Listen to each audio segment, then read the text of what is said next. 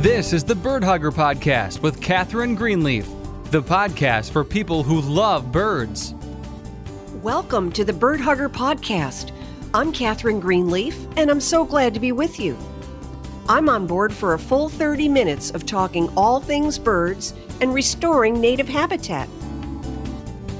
What happens when a burnt-out college professor living in New England decides to become a wildlife rescuer and rehabilitator?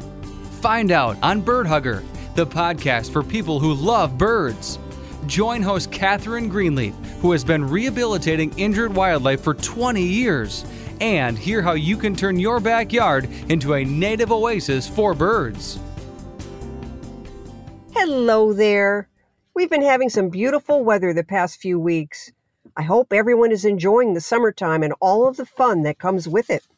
I think we've got a great show for you today. We've got Anna Fialkoff from Wild Seed Project visiting us again.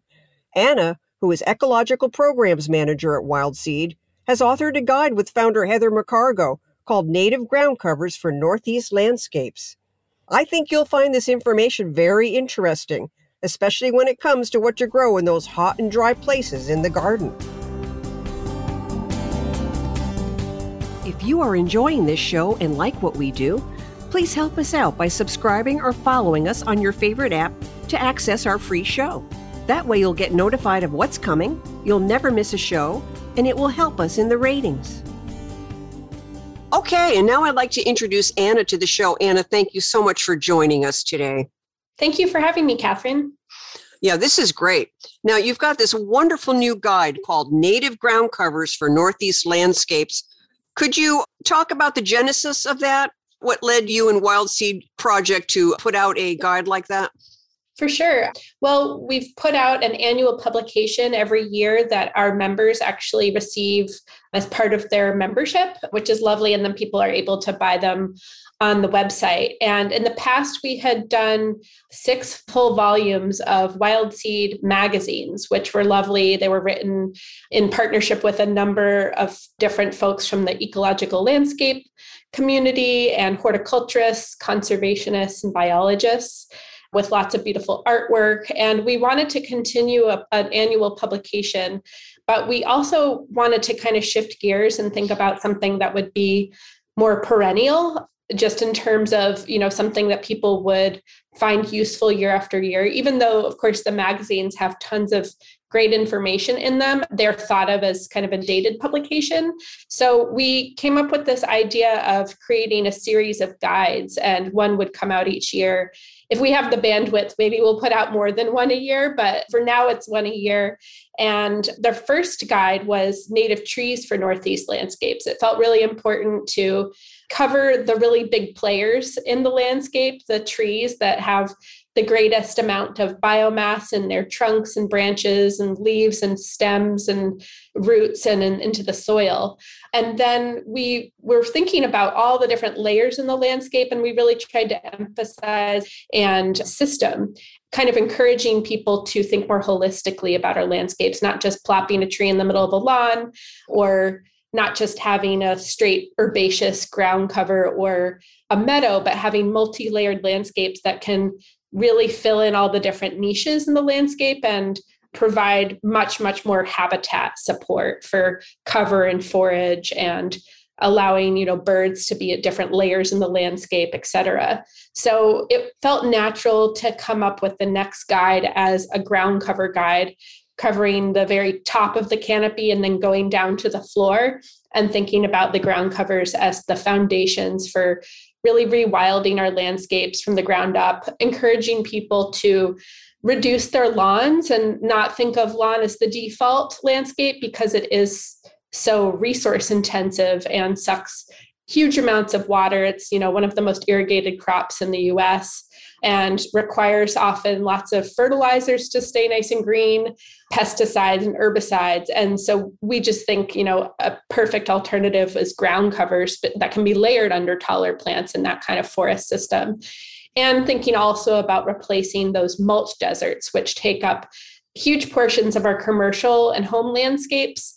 You can plop in a few plants and then put vast expanses of mulch in between them, but that's also not going to kind of even if they're native plants you're putting in, that's not going to serve the landscape as much as really covering all the ground and reducing the erosion on the ground layer, as well as retaining moisture, providing a really protective surface so that weeds have a hard time coming up through those places, and really starting from the ground up. So that's what led us to the ground cover guide. That is great. Now, the book starts with a plea for rewilding, with a big emphasis on reaching out to community, neighbors, and friends. Could you talk about that for just a moment? Sure.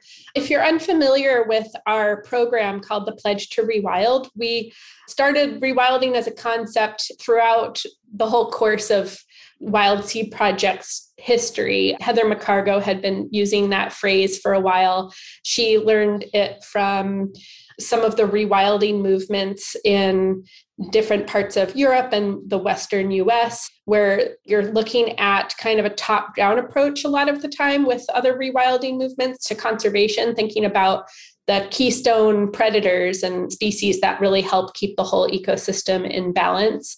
So, for instance, looking at the wolf that after it was hunted out of the Western United States, reintroducing it really led to this cascade of benefits for the whole ecosystem, because the wolves were able to keep the populations of deer and elk and other herbivores in check. And once they reduced their herbivory on the landscape, the vegetation was allowed to grow back, and then waters were able to run more clean. They were filtered out, temperatures cooled and evened out, and then just all sorts of other wildlife were able to thrive in Yellowstone National Park. So those types of rewilding movements have been employed in other parts of the world as well, and it's pretty big in Europe. But from our perspective, really thinking about the native plants as the keystone species, as the keystone organisms that support the foundation of our local food webs, and looking at not just those large tracts of wilderness, but looking at where we live, where it can play, the areas around cities and suburbs and rural areas as well, as places to add native plants back into the landscape and take on kind of a holistic approach from a bottom-up perspective. And so the three tenets of rewilding for us are adding those native plants back into the landscape to support the local food webs, of course, but also thinking about restoring the natural processes in our landscapes and reducing the harms by kind of adopting more mindful practices rather than using fertilizers and pesticides and mowing and blowing constantly, allowing the vegetation to go through its natural life cycle and allow for all the different creatures that rely on the natural vegetation to remain there and not be disturbed during parts of their life cycles. The third tenet is really thinking about you can't do this in a vacuum. So joining together with your friends and family and your community to connect the fragmented habitats that have been fragmented by our development and poor landscape practices, and really think about adding back native plants in a really strategic way and community-centered way. So that's what we think of as rewilding. And so this first plea that Andrea Berry, our executive director at Wild Seed Project, made in the Native Ground Covers Guide is to really start thinking about reducing lawns and those mulch deserts, and really thinking from the ground up about how you can start rewilding, because it can be kind of an overwhelming concept if you take it in as a whole, but you can take some really kind of logistical and actionable steps to rewild your landscape. And I think ground covers are a very natural first step. So it wouldn't hurt to bring a few native ground covers over to a neighbor's or a friend's and say, hey, these would look really nice under your native cedars or your native linden tree. Oh, yeah, that would be a lovely gift. I think giving gifts is like always a way to win people over, but maybe start with one of the ground covers like wild ginger if they have some shade, or bearberry if they have some sun, that are a little bit more well-behaved, that are not going to seed around and really take up the space like a lot of the ground covers in this book, because you want to kind of ease people in slowly and give them some of the more kind of garden-like plants to begin with before they really dive in head first. You've already talked about some of the roles that native ground covers play in the ecosystem. One catchphrase we've been hearing for about a year now is soft landing. providing a soft landing for insects that pupate in trees. They crawl down the bark to the base of the tree to begin their life cycle. And if they don't have those ground covers surrounding the base of the tree, they really don't have any protection. Could you touch on that for a moment? Sure. Yeah, I think ecologically, ground covers play a really significant role in a kind of, if you look at like a forest-like setting or ecosystem, because while the caterpillars of moths and butterflies spend a lot of their time during the growing season up in the trees foraging on leaves, there are some, like the Cecropia silk moth, that will weave its cocoon and pupate by hanging from one of its host plants' leaves, like the black cherry. But there are others, like the Luna moth, that do drop down into the leaf litter and overwinter under the leaf litter after they've pupated. So they need that protection from the ground covers and the leaf litter that's there in order to kind of be sheltered from the elements, as well as protected from predation and things like that. So yeah, that's really an important role. I think that a lot of the ground covers, we have varying heights of ground covers in this guide. Some of them are more ground huggers, like wintergreen, which are really prostrate and low to the ground, forming a carpet. Others might be up to a couple feet tall. So they can really provide a lot of shelter, like especially native ferns provide a lot of dense shelter for small mammals like mice and rabbits and other sorts of creatures. So I think that's essential to them during all parts of the season. The ground covers are really going to provide that shelter during the growing season, and then they'll die back and their leaves will actually, they can become thought of as like a green mulch as well, because as their leaves die back, they contribute more organic matter and nutrients to the soil, along with the fallen leaves from the trees. So all of that is really important for the cycling of nutrients in our system, ecosystems, as well as the cycling of different creatures' life cycles. That's the other catchphrase that we all keep hearing. Plants are the mulch.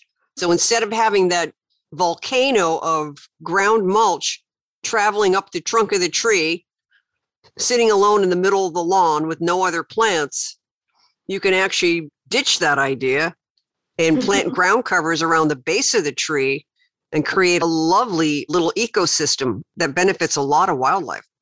Oh, totally. I mean, I think, yeah, it's unfortunate that landscapers, I see this happening everywhere on, in parking lot islands and people's homes, landscapers that unfortunately have been misinformed and will pile up huge amounts of mulch, like you mentioned, around the base of the tree. In this Facebook group called Crimes Against Horticulture, which I absolutely love, they call that volcano mulching. And it's very unfortunate because it will kill the tree over time. It will rot the tree bark and then essentially girdle the tree. So it'll, block the flow of nutrients up and down the tree. And mulch, I think in a park-like setting, mulch around trees, that mulch ring is used mainly to keep the mowers from hitting the roots and damaging the tree roots. But mulch is not necessary around a tree. I think you can replace it with ground covers, and those ground covers are not going to compete with the tree for nutrients and water. They're actually going to help contribute to this greater system. Instead of mowing grass around the tree or keeping that mulch ring out so that the mowers don't get to the grass, you can have ground covers and just eliminate all that work in general. And especially since Asian jumping worms are such a problem now in New England, they do so much damage, and state officials are saying that they do come in bagged mulch. Yes. Yeah, that's another issue. Anytime you're transporting materials now, even plants full of soil, you have to be extra careful of not transporting those Asian jumping worms. Now, your guide also says that ground covers are nature's sponges. Could you talk about that a little? Yeah, they certainly can be. So I really like the idea of thinking about plants as sponges in the landscape that can really soak up and absorb and intercept rain as it falls to the ground. So ground covers are one of the steps in that process. Their leaves, keeping a cover over the ground will intercept those rain droplets and really slow down the volume of water hitting the ground and preventing washout. And then their roots, of course, are thirsty and will drink that water up. Now, having trees and shrubs and other plants in the landscape that are bigger as well will really increase that absorption of rainwater, but the ground covers will do a huge part of that. We actually have these different ground cover guilds that we decided to outline in the guide because we wanted to kind of give people some design ideas for how to think about pairing ground covers and using them in the landscape. And one of the guilds is called Nature Sponges, and it really focuses on the plants that are really water-loving species that help reduce stormwater runoff and erosion. And a lot of these species are adaptable to a wide range of different sun and soil conditions. So they might be full sun plants or handle partial shade. And they thrive in low wet spots like swales and ditches and stream banks, as well as pond margins and even rain gardens. So a few species that I would definitely point people to kind of be those sponges in those low parts of the landscape where water flows into would be blue iris and sensitive fern and heart-leafed alexanders, marsh marigold and path rush, as well as all different species of violets are also really useful in this way. That is great. Could you explain to our listeners what a guild is? Yeah, I think a guild, we wanted to use our words really carefully, thinking about the best possible word that would explain what we're trying to talk about. And so I think it was kind of interesting to use the word guild because you often hear that word when you think about permaculture, thinking about different groups of plants that the permaculture thinks of the guild concept as really thinking about a group of plants that work in synchronous together, that really, function as a team and make a greater impact when they're all working together in conjunction. So, the original guild, which was a Native American plant guild and still is employed today, is the Three Sisters. So that's looking at a guild of the corn, which provides kind of a pole, and the beans, which trellis up the pole and provide some ground cover. And then the squash, which really has broad leaves and really provides the ground cover. The beans also fix nitrogen in the soil, and all of them are productive in terms of they produce some sort of food. So the squash fruits, the squash flowers, the corn fruits, and the bean fruits as well, all are edible. Now, with ground cover guilds, we're not looking at, productive edible species, but we're looking at what kinds of ground covers could work well together in different habitat types. So drawing inspiration from places like Rocky Mountain tops or wetlands, forested landscapes with deciduous trees or coniferous forests, we can really think about what kinds of species we see in their natural plant communities and how can we kind of pull them out and think about working them into the built landscape. So one example would be there's a guild that we named Between a Rock and a Hard Place. And this is really attractive and tough plants that can withstand the really lean and sandy, gravelly soils and well-drained soils that are often in our urban and suburban areas, bordering stone walls and stepping stones and patios and rock outcrops and sidewalks, roads and parking lots. And these also would work really well on green roofs and seaside yards too. But a lot of these are naturally found, these species are naturally found in the coastal sand plain, so they can tolerate really salty, well-drained soil. Or they're often found on mountaintops or growing straight out of ledge. So they'd work perfectly in these kind of analogous urban conditions. So some of these might be bearberry or wavy hairgrass, bird's foot violet, and the guild that we illustrated was actually three-toothed cinquefoil. That's a mouthful to say. I can say that again if you like, but flax-leaved aster and plantain-leaved pussy toes. And we were thinking also about, what plants complement each other in terms of how they look as well and the time of year that they bloom so that we can have pollinator forage year round, but also their growth habits and growth rates. So they need to, grow in similar conditions and then not be planted and then have one kind of take over the rest of the group over time.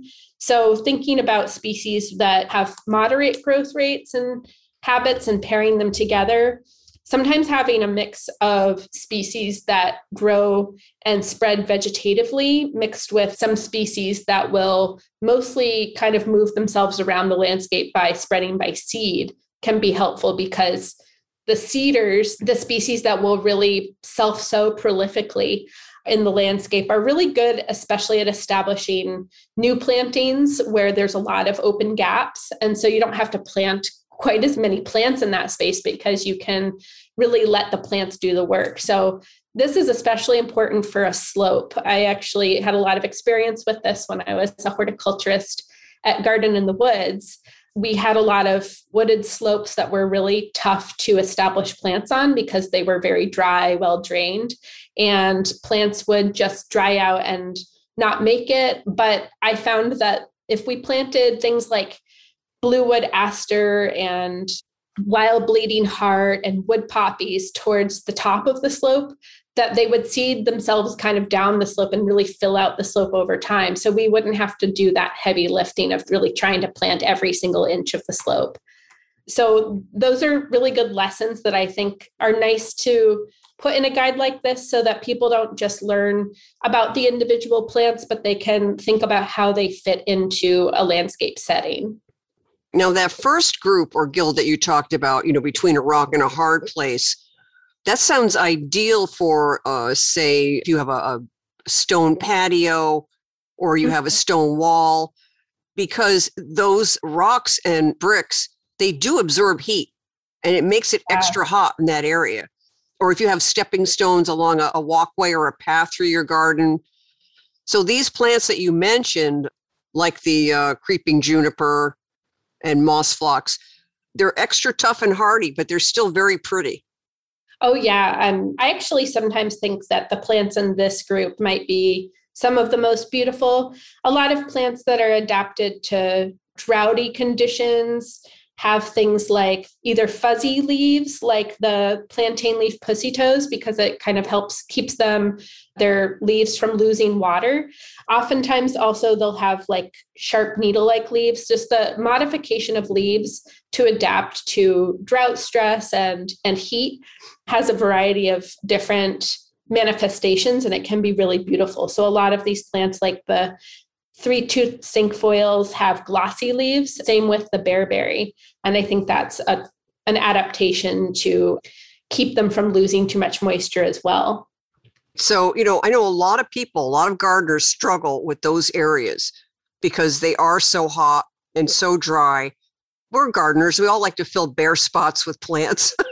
So at least for myself personally, I find that as a spot that I'm continually trying to crack the code on what will survive there, because those spots are so hot. It almost makes you think that you want to put cactus there, but we don't really have, I think we have one or two native cactus in New England, but that doesn't really fit the bill. But these plants really do fill in those spaces quite nicely. So I think it's a real problem solver. Yeah, for sure. And I do want to put in a plug for our native prickly pear cactus, because I've actually seen it planted in a parking lot island at an REI store. And what was really cool is they had solar panels in the parking lot, and it was really looking beautiful and filled out. And I actually think that kind of cactus would work really well in that health strip area, like between the sidewalk and the road, that little kind of planting strip, or in a really tough kind of urban parking lot. So yeah, we have so many native species that will do really well in some of the toughest conditions, and you don't have to rely on species from elsewhere to kind of thrive in the most tough settings. That is great. That's great to know. I'm going to try that. Now, getting back to what you were just mentioning, which was the bare and naked slopes, it's just so important to be able to find plants that fit in those spaces so you don't have erosion. So you don't lose that vital topsoil. I find, again, those slopes, that's where I'm putting, if I am going to buy soil amendments, that's where I'm putting them to replace the erosion that's occurring. because there are spots where I just cannot get plants to grow because it's just extra exposed. They're exposed to more downpours, more wind, more sun. But, these plants that you mentioned, like the cranesbill geranium, the large-leaved aster, the golden groundsel, the wood poppy, those are tough little plants and they hold on to the soil. They don't let go. So they really prevent erosion. Yeah, a lot of them, I think green and gold and Pennsylvania sedge will be really important on slopes for holding the soil together because they'll spread by rhizome and form a really nice carpet that it just makes for really stable soil. And those can be used kind of as a backdrop or a matrix for which to plant other things through that will seed into any bare spots that are open. Now, in our remaining time, would you like to talk about any favorite ground covers you have in the guide? Yeah, there's so many to choose from. I don't usually get through many conversations about plants without talking about one of my favorite species, partridge pea.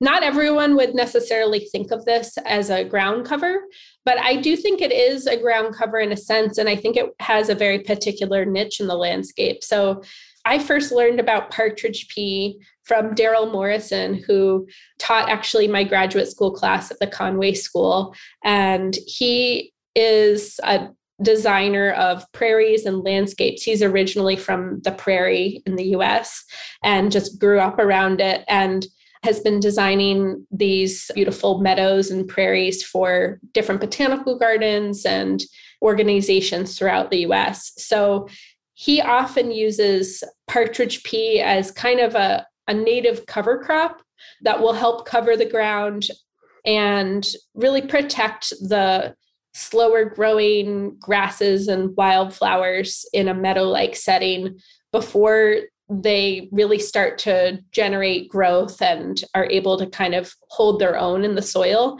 And it is actually like other cover crops in the pea family, and it will fix nitrogen in the soil and kind of help initially drill down through the soil with its roots to kind of break up and aerate the soil a little bit and set the stage for other plants to thrive a little bit more. And in the meantime, while other plants are getting established, it can really become a magnificent pollinator magnet in its first year, really putting out tons of large yellow blossoms with red centers. And then these little things called extrafloral nectaries, which lay at the base of the petiole, between the petiole and the main stem. And those extrafloral nectaries provide huge amounts of nectar for pollinators and insects. It's a lot of beneficial insects, and they come crawling to it. First, maybe they're attracted by the flower, which actually just produces pollen, but no nectar. And then they'll stay for that nectar treat. Even ants really love this plant because they love the nectar, and then they will in turn protect the plant from herbivory, from species like deer or other insects that might eat the leaves. And so it's really just a cornucopia of insects during the growing season and in the middle of the summer. So it's a beautiful kind of fern textured native ground cover. But as the other species kind of fill in over time, it will actually kind of peter out because it's an annual. It will seed in wherever there's open soil, but as other species kind of take up that space on the ground plane, it will sort of, only start kind of coming into the edges each year, and then eventually you won't find much of it at all. So I tend to see it as like kind of a 1 to 3 year planting in a new planting that kind of helps establish it. That is great. That sounds like something else I'm going to try. Yeah, black-eyed coneflower, it could be used kind of similarly. It's a short-lived perennial, so it will also seed around and kind of fill in those open niches year after year, and tends to stick around as long as there's some bare spots that it can seed into. That is great. Well, Ann, I want to thank you so much for joining us today. This has been so helpful. I know it has been for me. I hope it's been helpful for my listeners. Oh, thank you. It was a real pleasure to be able to come on here again and talk about native ground covers. Yes. Now, how can people get this guide? You can visit our website, and we sell them for $18. You can also buy them in bulk, and then you have kind of like a bulk rate. But I think the best way to get them is to become a member of Wild Seed Project, because it's one of our member benefits, but also you're supporting our organization.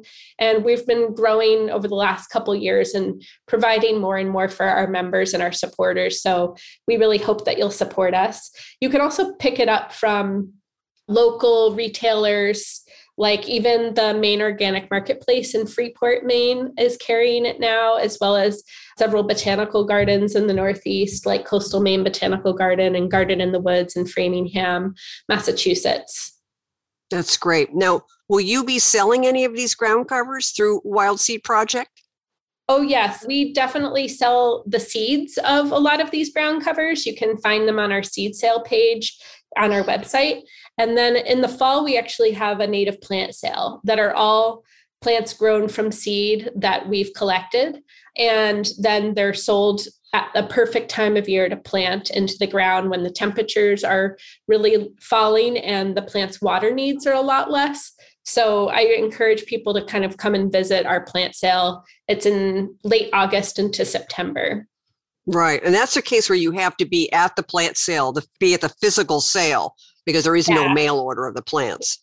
Exactly. That's right. You have to be somewhat local or be willing to drive, but you can get our seeds pretty much from anywhere. Right. Okay, great. Well, thank you. Thanks for a wonderful guide and all the fantastic work that you're doing at Wild Seed Project. If you are enjoying this show and like what we do, please help us out by subscribing or following us on your favorite app to access our free show. That way you'll get notified of what's coming, you'll never miss a show, and it will help us in the ratings. Join Americans everywhere in the 1/3 for the Birds movement. Dedicate the back third of your yard to birds and other wildlife. Make this area a quiet zone with no leaf blowers or lawnmowers. Plant native trees and shrubs so birds have plenty of insects to eat. Create a safe haven for birds to nest and raise their young. You will be rewarded with many hours of bird watching fun. For more information on 1/3 for the Birds, go to the Bird Hugger page on Facebook.